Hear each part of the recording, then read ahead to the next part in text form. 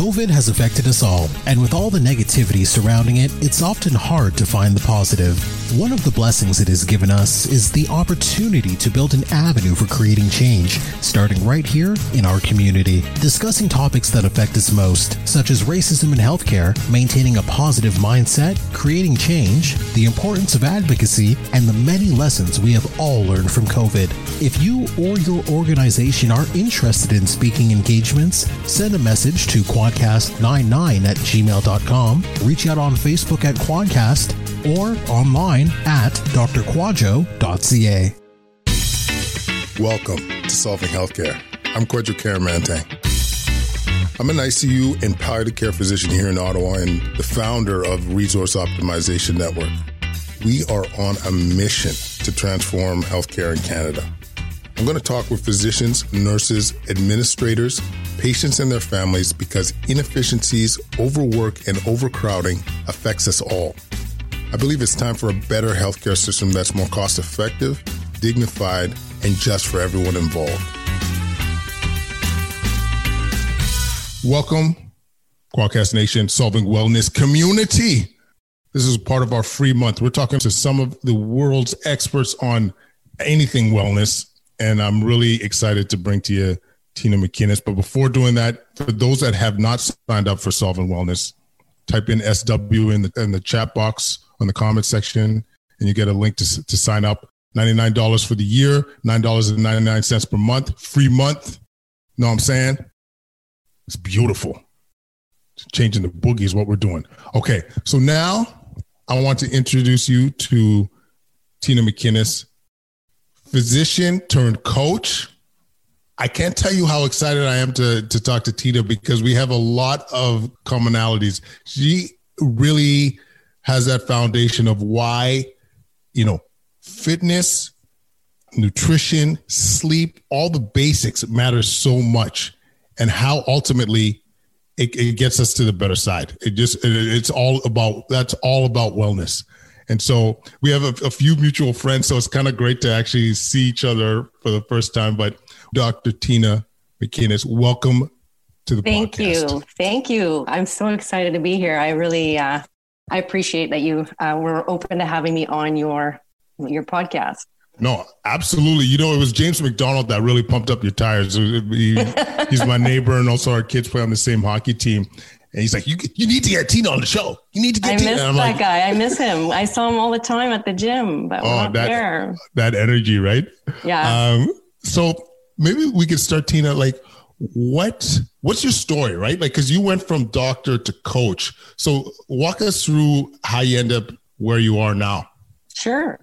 I'm very open about my journey and all the personal parts of it too, because I think it speaks to people and it tells them something and maybe even connects them to me in a way that's really important to me now in my work, because you have to know, your coach and connect with that person. So I studied medicine at University of Toronto, did my internal medicine residency there, and then finished with a general internal medicine fellowship. I worked at Sunnybrook Hospital as a hospitalist in their emergency department. And shortly thereafter, I got pregnant with my first child. My husband and I, we then had another child very soon after. It was actually a funny story, if I could just digress, but I showed up back at work day one after my initial maternity leave. And I said, I'm going to send my urine to the lab because I have a feeling. And the nurses just like, they came running with the result and they're like, lady, you're not with us for too long. So it was the second one came, and then the third one came, and all this time off. And we, in that time, moved cities, and my husband started working as a radiologist here in Ottawa. At the time, he was training with the Marathon Brooks, like the Brooks Project. So training pretty intensely, working. I was home with these three kids, and honestly, I was disconnected, right? And I suffered a mental health crisis. So I had to rebuild myself mentally first, and then, physically, before I could consider then what I was going to do. Sort of what job might I look for in Ottawa? And I remember kind of dabbling early on in medicine and seeing if I could do something similar to what I was doing in Toronto. Nothing really quite appealed. It was either all in or all out. And I thought, I can't balance life with that right now anyways, right? So I kept working on myself, and I raised my kids, and I became quite fit. And people started noticing the physical transformation and said to me, what are you doing? And I said, well, I'm just, working out really consistently in a way that I've hardly ever done in my life. And it was in part to kind of help me heal mentally, of course. But it was not with any specific purpose. It was just that. It was getting myself healthy again. And I started sleeping better, and I started eating better. And then the more people asked me about this, the more I sort of said, well, maybe I'll share this passion with others. And I became a fitness instructor and led group fitness, lots of energy. People loved it. We had so much fun. It was dance fitness. It was high intensity stuff, all kinds of things. And then it kind of graduated away from that towards strength training. And I became a certified personal trainer through the Canadian Society for Exercise Physiology. I went to work at a gym, a premium performance fitness center, where my personal coach and head coach there is now my mentor in strength and conditioning. So he's taught me tons and tons over the last 3 years. Dave Fontaine, an incredible person. And so I developed this expertise. And, during all this time, I kept thinking, am I ever going back? But then it just kept evolving. So I started giving people strength training programs and fitness programs, and realizing, they do it for a time and it doesn't really stick. What's missing? Okay, well, the nutrition bit's missing. So I became a certified nutrition coach through Precision Nutrition. Great, helping people kind of bring better nutrition to their lives. This complements the outcome. But even that was kind of fleeting results, not really what I wanted. And then I realized people aren't sleeping. So how can they adhere to anything when, and so it sort of just snowballed into this thing where now I'm a coach. And anyone who signs on with me, they never quite realize at the beginning what they're getting themselves into, because the things that we end up delving into go way beyond what they ever imagined they were getting out of a coaching relationship. But it's in magic there, in opening up to one another, figuring out what the real roadblocks are towards achieving better health. And there always are, right? It's never about a program and I don't know what to do. It's the why aren't you doing what you know that you need to be doing? What life obstacles are present that I can help you with? And so then, this became the thing. And I can honestly say that the transformations I've seen among some of my clients has made it completely, it's just, incredibly worthwhile, very fulfilling. And it kind of made me realize I was helping to prevent people ending up needing the very specialist I used to be.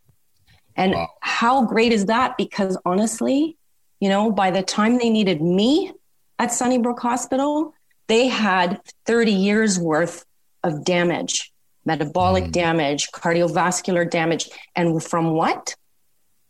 Lifestyle disease. And if I could prevent that, what an impact I could make. Wow. I mean, Tina, this is what the power is in this. This is why I was so excited to throw down. Listen to this, people. She was doing the frontline work, seeing people at their most vulnerable, sickest in hospital, needing to be admitted to hospital because of their ailments.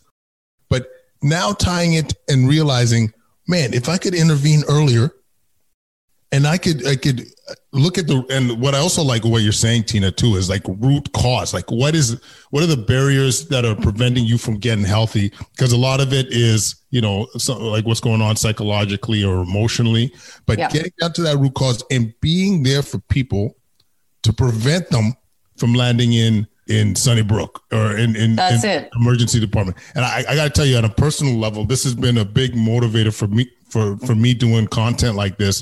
When you see people land in your ICU of all ages, pre-COVID, but mostly I was pushed through COVID, seeing that they had, lifestyle disease, as you mentioned, their diabetes, their hypertension, their obesity, and knowing that we could do something about it.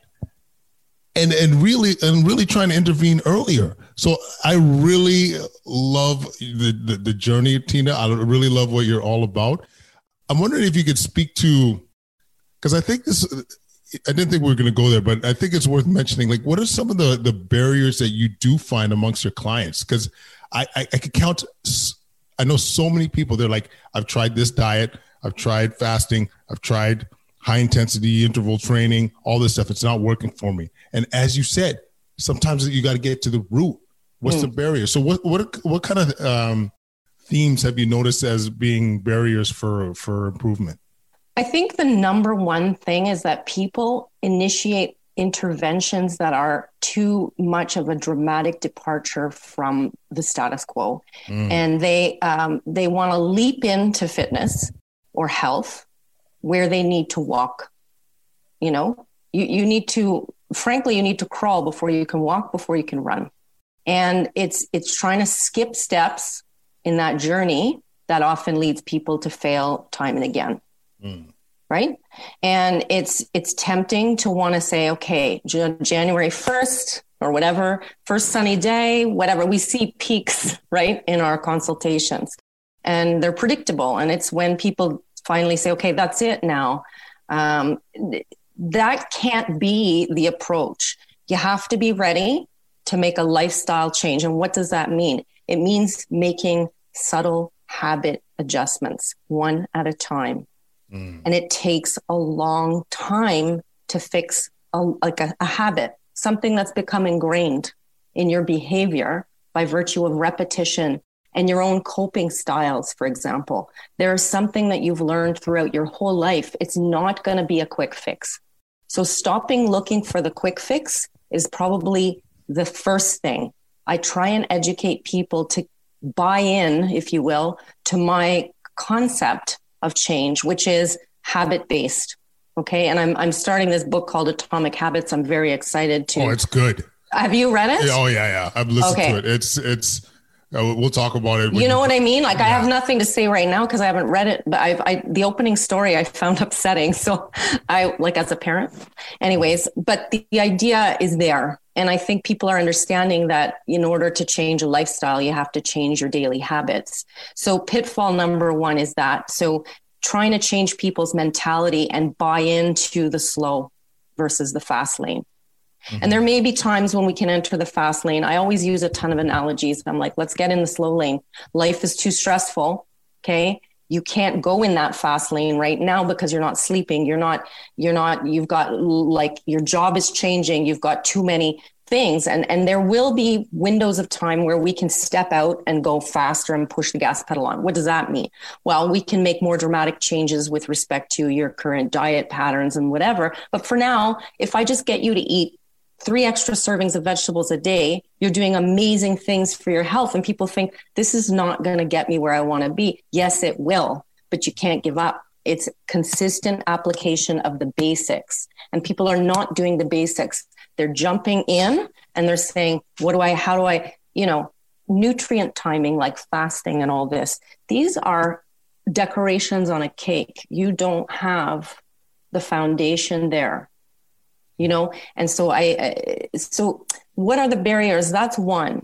Jumping in too soon and thinking that it's going to be a dramatic result when it's not. It's habits that are layered in little by little.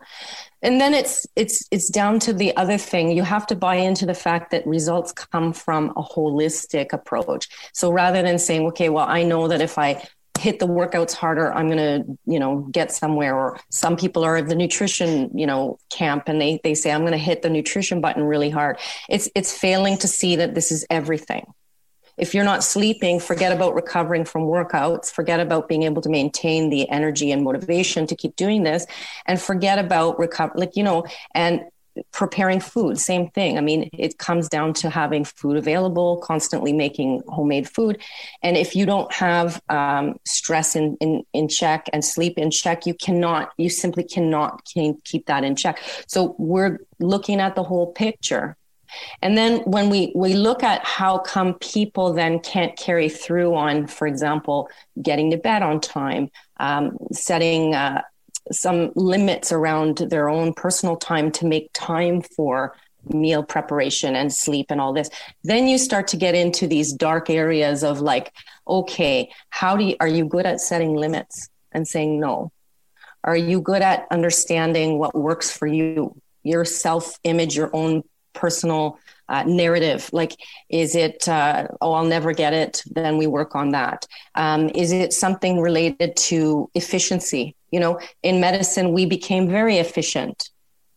You know what I mean? If you weren't, forget it. You didn't get anything done. The military is very much like that too, but not every avenue of life presents people with an opportunity to kind of squish a lot of things in a short period of time, and practice makes that better. So if you're inefficient with your time, you've lost sight of how to prioritize things. Okay. Time management things. And so, and a lot of parents get lost in this, right? So they now have a job and they have their parenting role, and self is lost. They don't know how to protect time for self. And so it's those kinds of things that come out as barriers. Mm-hmm. No, there's so much gold in there. And one thing I wanted to jump on is what I really liked about what you're saying, Tina, like gradual. Like you can't expect you to lose that 10 pounds in a week and it be good. You know what I mean? Like it's got to be gradual if you want to have it like sustained, right? And to set realistic goals. And sometimes it's not going to be like, you could create wins that are more process driven. Like, i.e., if you got to the gym, for example, your goal was to do it 3 times that week and you got to the gym 3 times that week, that's a W. Celebrate that. That's it. You know what I'm saying? Because you're going to be in a better spot if you did not go to the gym, even if the workout was like not your crappy. finest. Yeah, it could be 10 minutes that you walked out, but you went. You went, so you're going to get, it's leading to your goals, ultimate goals, and it gives you that kind of like resilient muscle that, you know what I'm saying? Like that mindset that you can do what you set your mind to. The other thing I really enjoyed what you're mentioning, Tina, is the habit formation. I'll let you get into that book, but sometimes it's about creating these super, like, taking away barriers. For example, one of the ones that I like to use, so simple. 2 of them actually, first thing in the morning. I don't often like do mega workouts in the morning, but if I'm set to do it, I put my workout gear like out right beside my bed. So it's like the first thing I put on when I get out of bed. The other one I'll do is I'll put like almost a liter of water right beside my bed. I'm like, I'm going to down that before I start my day. So I've got my hydration set up. I got my workout gear all there, and it's that much harder to say no. So it's helping me create that habit, giving me that nudge. And you know what? It's not that hard to do. No, you know what I mean? You have to create the environment for it, right? Yes. And it's creating the cueing and the environment. And the same goes for food. So good luck to you if you think, and I can talk all about this too, so much of good eating has absolutely nothing to do with food choice and willpower and all the things that people like to talk about when it comes to eating better. It comes to planning and preparing and creating an environment for success. We live in a world full of pollutants. I was saying this to somebody. We have noise pollution, light pollution, we have food pollution. Industrialized food is ruining our health. Okay. 100%. And if you can navigate this minefield of pollution and create an environment that is less full of noise, if you will, then you will successfully be able to create the health habits that will leave you a healthy, lean body and mentally intact. But if you're getting trapped up in all of the, you're stepping on every pile of crap that's out there, and there are so many, there's a temptation to stay on a screen and expose ourselves to blue light way longer than we're supposed to, eroding our melatonin. Then we can't get to sleep. We wonder why. We're exposed to far too much mental stimulus. The stress load is cumulative and we don't perceive it. We've lost touch with what it feels like to be calm and not be rushed. You know? Yeah, 100%. Let's jump into it a bit, Tina. So like our audience, healthcare providers, And we could start, like we touched upon the nutrition aspect of things, but maybe we'll get like just really hammer it out. Like when it comes to ways of optimizing your nutrition. So you're saying like it is, a lot of it is about prep and environment. Can you give specific tips or examples for our healthcare providers? 100%. I mean, people, when they're really busy, they need to choose a moment in their week. It doesn't have to be a long time, to just kind of put together a simple menu for the week. Okay. And focus maybe on 2 meals in the day. Most families are, thinking mostly about what dinner is, right? But we can extend that to help you eat a better lunch. And I'll explain how in a second. But let's say, okay, you look at your week ahead, you want to get out 5 good meals. What do those meals look like? Creating that grocery list, going to the grocery store, buying only what's on your list. Okay. The grocery store is specifically laid out to sell us that food pollution.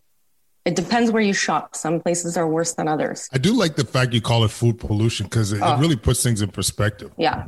You have to, it's hard to, but you have to walk through that. And what's going to help you?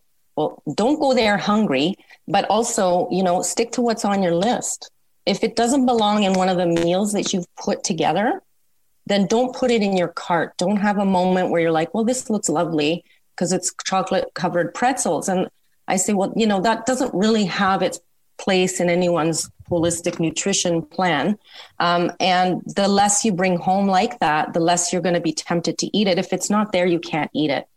And then solid nutrition, is centered around good quality meals. And now imagine you making twice as much as you normally would for any dinner and having leftovers for your lunch the next day. Amen. Because often people are missing lunch. A quality lunch, I think, is the number one thing affecting people's proper nutrition. So they eat a lunch that's processed foods or something on the go or an energy bar or something crappy like this. By the end of the day, they've amassed so much hunger but it's kind of been pushed down because they're busy and distracted. And then they get home and they're ravenous and they're raiding the cupboard, which is full of those things that they bought that they shouldn't have. And they can get ahead of their hunger just by planning to bring a lunch. And it could be just the simplest way to do that is to bring a leftover. Mm-hmm. And then, the only other thing to think about is maybe starting the day off with a decent breakfast. But most people are really good with not too much variety there. You'd be amazed. People like more variety in the rest of their meals, but breakfast, they're okay to eat the same thing. Choose a high protein, high fiber, healthy fat diet, breakfast, and you're good to go until that lunchtime. It'll keep your energy up. And then you've anchored your day in 3 solid meals and hopefully stayed away from the munchy stuff that, frankly, snack food rarely comes in the best form. If you need a snack, have lots of high fiber vegetables. So when you go to the store, bring home portable things like apples and pears and oranges and, maybe a few raw nuts to round it out. These are the kinds of snack foods you should be looking for, as opposed to the crackers, the granola bars, the cookies, the other things. And this is for our children's sake too. Very good points. Do you give much thought to the macros? Like what percent of your meals are protein, carb, or is it just more like focusing on the whole foods element, like not processed?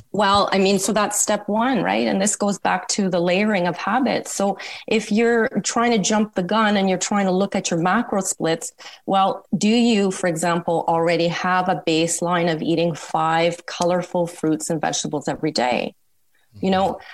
Each color group of vegetable, white, purple, orange, red, yellow, they all offer different phytonutrients. They're like nature's, vitamin. And here we are ingesting all kinds of pills when really everything we need is out there. Antioxidants, cancer fighting agents, they're all out there in these colorful fruits and vegetables.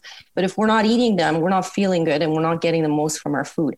So if you've nailed that, right, and most people haven't, then you go to the next thing. Well, are you having enough protein? And for all the literature out there, And a lot of the data in nutrition I find comes out of the States, and they're saying, well, there's a high preponderance of meat protein. That's not what I'm finding. I'm actually finding mostly people have a protein deficient diet. Protein makes a brief appearance in dinner sometimes, but rest of the day, nothing.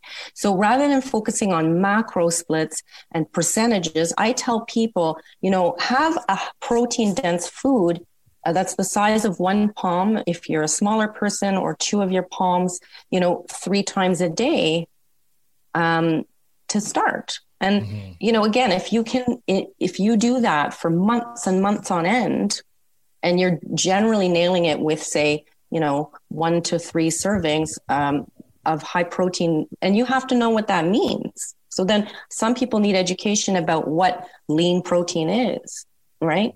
It's not necessarily a sausage. The animal fat is detrimental. So how do we make better choices? I always pull it back to the basics, because I have yet to find anyone that I've coached that's nailing those basics. Yeah, no, that's so good. Like, from all cylinders, whole foods, worrying about the macros as a layer. Layer it in later. Yeah. If you're a high end, we sort of assign levels. In precision nutrition, there's this concept of nutritional level. If you're level 1, you're just going to work on these basics. Very few people make it to level 2. Elites, in terms of athletics, people who have folks measuring for them their, girths, their weights, their body fat percentage, and then prescribing macros, then we're level 3. But you see how that's like a thin echelon of the population. The vast majority of people are finding themselves not doing the basics. And so I don't even like to entertain concepts of fasting until we've got, a solid base. Yeah. Same with physical activity, right? Actually, nice transition. When it comes to tips for whether it's healthcare professionals or not, in terms of getting the most out of their physical activity, what kind of principles do you think about, Tina, to really help them achieve their goals? Well, I mean, again, layers, right? So the first question is, are you doing the minimum physical activity as per Canadian guidelines for health outcomes? Health outcomes should concern us first and foremost, well before body composition perfection and, athletic goals, okay, comes health. And so from those guidelines, we know that adults need to be accumulating 150 minutes a week of moderate to vigorous physical activity. And so, you can't count a little walk. You have to, moderate to vigorous means something that leaves you at least a little bit breathless, vigorous being quite breathless. Okay. And that's something like 30 minutes, 5 days a week, right? To get to the minimums for health, minimums. 80% of North American people are not getting the minimum. And once you've got that layer, because the data is strong for that, right? So we see better cardiovascular outcomes, metabolic outcomes, reduction in cancer risk, reduction in mental health. All of those outcomes relate to those minimums. Okay. Anything above that, great. But the minimum is what you need for health. And then if you've got that foundation, then you add the strength training. So 2 45-minute sessions a week of properly, a full body training program. And that's, again, strengthening muscles, tendons, ligaments, joints, joint health, alignment, postural, pain reduction. But of course, again, that metabolic disease pops in because we're losing muscle mass as we age. And as a function of that, we're less insulin sensitive. We are getting, into trouble with our blood sugar control. And so that is kind of the base. And again, if people aren't doing that, we start there and we find things that they like to do, or at least can tolerate doing. And I build accountability for it, right? Because at the beginning, people do need that. They need encouragement. They need support. They need accountability to make it a habit. And then once they're off and running, then we can talk about next level, right? Mm-hmm. The next level might be to actually physically change the appearance of one's body through more strength training, or it might be to compete in an event like a running race or something like this, right? And what I also appreciate you mentioning, Tina, and we talked a little bit about this before our conversation, was that this is an area where you get to really personalize the approach, right? Like this is, if you're looking for that 150 minutes, maybe it's playing basketball with your kid outside. Maybe it's playing soccer. Maybe it's going for a run. Maybe it's Zumba class. Got a lot of Zumba in our neighborhood. You know what I mean? Like it's a real opportunity to think about how can I the psychological component, what will really engage that person and get them excited to get healthy. Because I'll tell you, my bias, you can find something for everybody. Do you know what I mean? Yeah, you can. You surely can. Yeah. And the other piece of that is I just want to also really emphasize the value of resistance training and lifting weights. There is that physical aspect, but to me also the mental health, the aspect, the psychological aspect of you building on like you can see yourself get stronger. You have a goal, you're able to achieve it. And the fact that it is so good on insulin sensitivity. Yeah. I meant to bring this up with you. I don't know if you've ever played with one of our sponsors from earlier was NutriSense, and I got to play with the continuous glucose monitor. Oh, you did? And you saw your own blood sugar fluctuations? Oh my God. It's crazy. We'll talk about that offline. Yeah, maybe that's one of those things. It's like, I don't want an MRI of my hips because I don't even want to know what's going on in there. No, but it was super fascinating actually, because you would notice things like white rice, and like if I took a cookie versus white rice would be worse, right? In terms of fluctuations. And keep in mind, like your glucose is not going to fluctuate that much. It's all relative.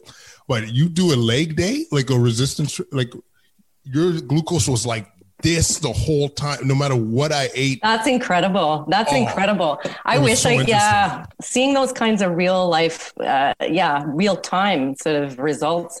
It's for real. Like insulin you will become better at managing your blood sugar with muscle activation, right? Yes.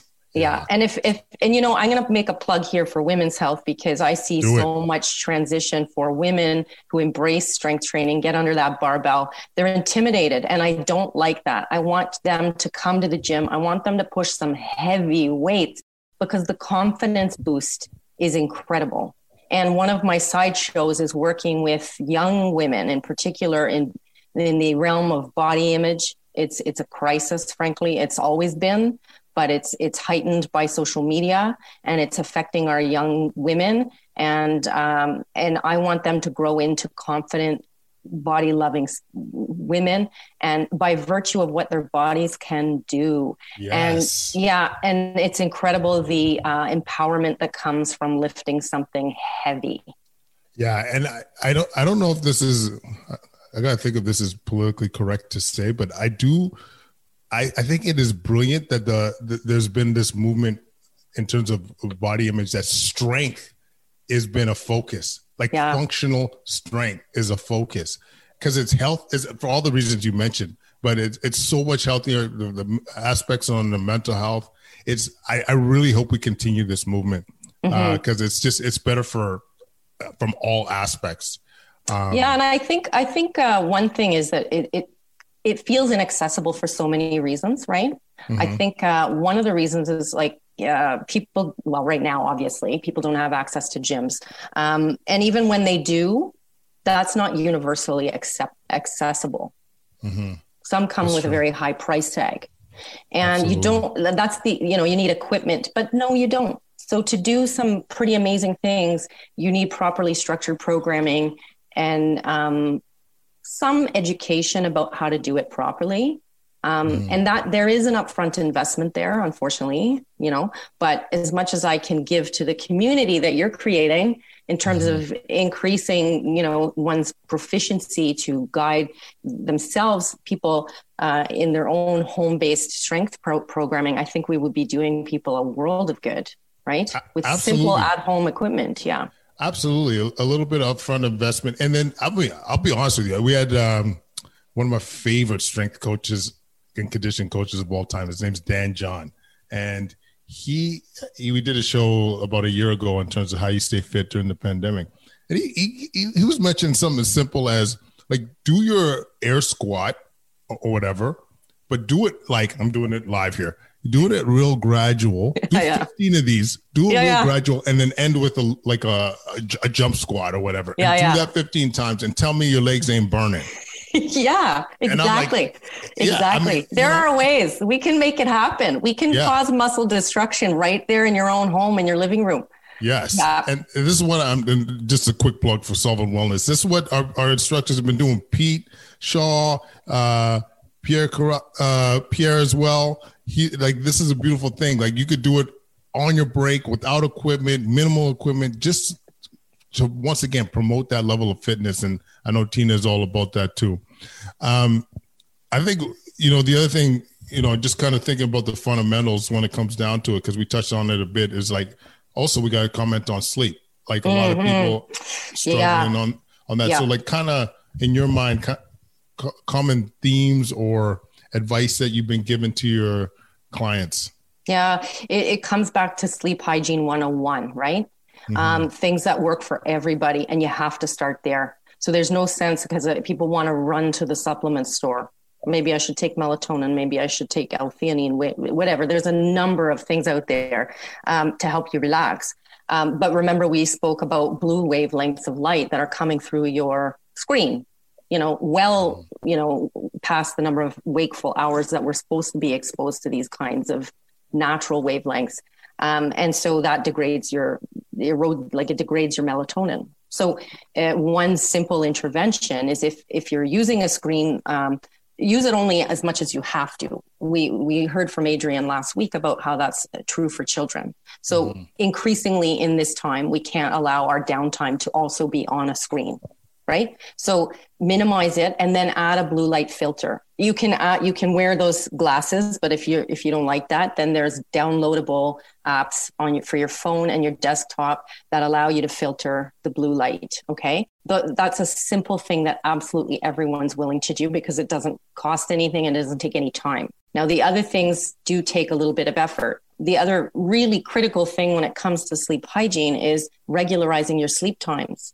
Your go to sleep and wake up too. Okay. So if you're constantly kind of shifting those hours, the body never really quite knows when you're supposed to be asleep and when you're supposed to be awake and for how long to keep you asleep. So our bodies produce adenosine as a metabolic byproduct. It is the sleep factor that increases sleep drive the longer we're awake. Adults need to be awake for 16 hours to really amass that adenosine and then have great sleep onset and good sleep duration with good quality sleep. The problem is if people start changing their sleep-wake times, for example, they're staying up later on a Saturday night, Sunday night, they figure they'll sleep in till 10 a.m., but then they want to get to bed nice and early on Sunday night in order to get a good night's sleep for Monday. Well, if you've slept until 10 a.m. and then you're in bed at 10 p.m. nice and early, you've been awake 12 hours. Is that enough time to have a good onset of sleep? No, it's not. So that person will either have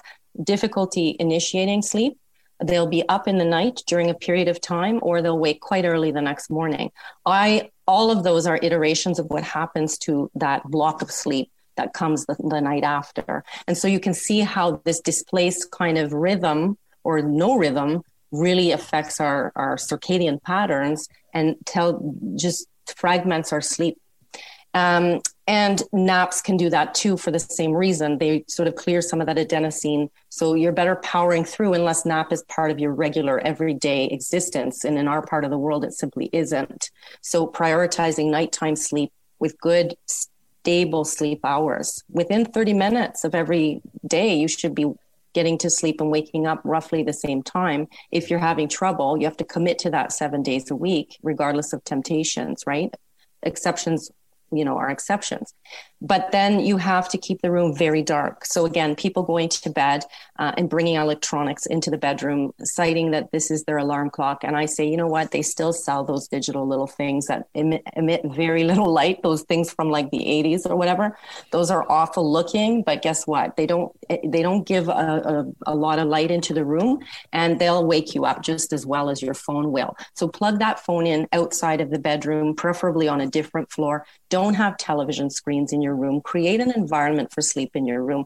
Don't work in your bed. because then you'll associate your bedroom with a place that's is stressful.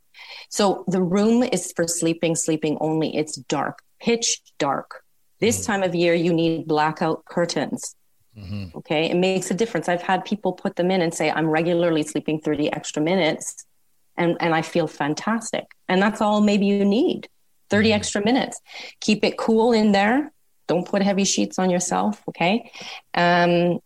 What else? Obviously, don't fall into this pattern of stimulation in the afternoon with caffeine. Some people are exquisitely sensitive, myself being one. I often say, after the morning coffee, caffeine-free day. Okay. Because if you need that afternoon pick-me-up, you're just going to keep needing it because guess what? It's going to interfere with your sleep quality and you're in this vicious cycle. Alcohol in the evening, very disruptive, right? It's tempting to use it to calm down. Sleep can be initiated more quickly, but ultimately quality of sleep is eroded. Mm-hmm. The other final comment, because I go on and on, this is my husband once said, you should be like a sleep hygienist of some kind. And I'm like, well, here I am, and this was like going back, right? The final thing is eating too close to bedtime. This is known disruptive, and for many reasons, we shouldn't be eating in the evening very much. So aiming to have dinner finished by 7 p.m. And I know a lot of people out there will be like, oh my God, what? Well, I guess it depends when you're going to bed, but eating within 2 hours of that bedtime is going to be disruptive. No, those are great, Tina, because it's probably the number one complaint that we get amongst healthcare providers is how we really improve our sleep quality. And, luckily we had an expert also, Ruan, who's a sleep specialist, mentioned a lot of the stuff that you've brought up here, but it never hurts to reinforce, because when you have enough experts saying the same thing, because I could promise you a heavy percent of people are still bringing their phones into their room. They're still scrolling 2 minutes before they turn off their light. It's, those are habits. They're habits. Yeah. And I mean, I can't wait for you you should bring you back after you read the Atomic Habits book. I will. Because it's all about creating realistic goals, but also rewarding yourself, after you've been able to create those atomic habits. And so, feeling good, celebrating the wins, but sleep definitely a monster one when it comes to overall well-being. Oh, for sure. For sure. And honestly, it is hard. It's hard to undo previous habits. And that's where, you can hear it from a million experts, but then why aren't you doing it? And that's where I come in, right? Because people know what the food guide says. Most people understand quite well that they should be eating more vegetables and less processed food. The issue is why aren't they doing it? And that's where we get into it. Right? We get into it. It's like, well, what does your day look like? What does your time management look like? What can you say no to? Where can you bring back a little bit more time from somewhere else? And that's sort of the external layer to all of this that I bring. Okay. That goes beyond sort of saying, okay, here's a prescriptive list of exercises, nutritional interventions and sleep recommendations. Bye-bye. Yeah. Because that just doesn't help people. 100%. The other conversation that you and I think we haven't talked about this, but the fact that you brought it up a couple of times, I'm a big believer and evaluator of time management. I've studied this so I could be as productive as possible. But it's something that is a skill that I don't think we think about enough. Something as simple as making sure your emails don't get pinged to your phone. Yeah. Really stacking your life as much as you can, food prep, all these kind of little things, they add up to being able to be as efficient as possible with your time. For me too, we didn't talk about this because I think it's a bit more advanced, but my workouts during a work week, it's all high intensity interval training. You hammer out a workout in 7 minutes and you're gassed, and when you look at some of the evidence of how effective high intensity interval training is, or HIIT training. Yep. Man, like you instead get of in out, and get out, get in, get out. Don't flop around on the floor doing all kinds of useless things. What do you want for your health? You want to get in and you want to get out, because that's what you're going to do every day because you have time. And also that's the biggest bang for your buck. We know that. That's the form of exercise that you need to be doing, right? But it's uncomfortable. And so we need to talk about why you don't like discomfort. And that's the same for hunger. While I reach for food every second because I'm uncomfortable sitting with it, I'm bored, I'm used to eating. And those are the kinds of eating behaviors that kind of surround nutrition, right? That nobody talks about either. Okay, great. So I should eat more vegetables, but what happens when I'm always eating because I eat when I look at my screen? This is an association. You just have to break it, right? Man. Tina, this is what I'm going to like about this, because we're just scratching the surface. We are. This is going to be Tina 2.0. We'll talk about the psychological aspect of things and maybe some of the more advanced tiered stuff when it comes to nutrition and exercise. Because, there's so many things. Yeah, you got so many. But guys, this is what I'm talking about. Tina McInnes. This is why I was so excited. Knowledge, experience, realism.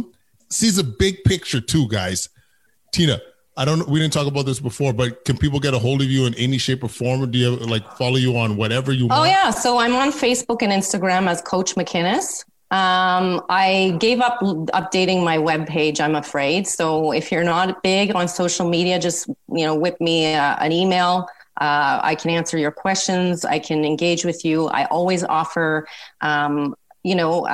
my time for anyone who's considering working with me and what that might look like for them, whether it's a good fit and all that. So my email is tina@coachmckinnes.com. So I guess that's the best way. And maybe this is a prompt for myself to kind of get back on that webpage. Hey, delegate that. That's what I'm saying. Delegate that. Oh yeah, sure. Who? To my children, my team here? Oh no, this is my productivity tip. This is productivity number 3. Delegate. Delegate. Yes. Yeah, go to Upwork. Go to Fever. You could hire somebody to set up your webpage and all that stuff for like $200. Yeah, do it once and do it right. No, you're right. I got somebody for you. Kim Sutton. She did our page. I'll send you a referral. Thanks. Yeah, I mean, I'm with you. And the time management thing is a big piece, especially for time crunched healthcare workers. I think we want to help them to figure out how to, literally work you need to understand how to use fragments of time. Mm-hmm. I have 10 minutes. What am I going to clear off the desk? You have to have a system for what shows up on that desk and how to prioritize the items, right? Yeah. And, you maximally utilizing tools. Like I would be nothing without my Google Calendar, nothing. 100%. And my whiteboard, which sits right here, and I write down, okay, what's today? Mm-hmm. And, Yep. Yes, prioritizing. It's not even because some people will just it's all about knocking up the to-do list. What is the priority? What is the thing that's going to, often it's only 1 or 2 things you really need to get done. And so, yes, I can't wait. That's going to be conversation number 2. We'll say, let's aim for July. Yeah. And the language you use too. I'll get to that. Right. No. You're doing it. Yeah. Like if you're thinking it, you're doing it. And, I know you're like that because, the second it's about the email comes, boom, you deal with it. Yeah, if you can clean it up and deal with it right then, you do it. Yeah. Right. That's it. Multiple tiny tasks immediately out of your hands. Just deal with it right away on the spot. Yeah, I think it's David Allen. I use David Allen's rule, 2-minute rule. If you think you could do it within 2 minutes, just do it now. Yeah. Otherwise, I do try and prioritize. I don't go through all of them. It will be what the ones that I think I could do within 2 minutes. That's it. That's exactly it. Tina, I love it. I'm so excited for further collaboration. I know, me too. Really. After you called me that day, I was just like, boom, my purpose is here. I actually have a platform for what I've been trying to do. Yes. And for my own peeps. When you said, well, our conversation was really quite hilarious. Just for everybody to know, you're just thinking you're reaching out to a personal trainer. Can you do a few exercise classes? I'm like, dude, I will do anything for this for this initiative because it speaks to me. I was a physician who needed help. my mouth dropped. Literally, I was in Loblaws. I could hear it like through the phone. It was like, I think his mind just blew up. I'm not sure, but I think I think it was Mother's Day. I had a bunch of, because my mother-in-law's here too, and so I had like a bunch of flowers in my hand, and I was just like, I think I stopped in my tracks, and I was like, what? And I was just standing in the middle of the street. I'm like, yeah, me and Tina and I got to dance, yo, like for real. Same. And I was like, I got off that call and I was like, boom, boom. This is it. This is what I was meant to do. So amazing. It's exciting. Well, Quadcast Nation, Solving Wellness Community, you're going to get way more Tina down the road. But once again, thank you so much for agreeing to do this. It meant the world to us. And have a great rest of your day. Yeah, you too. Thanks so much.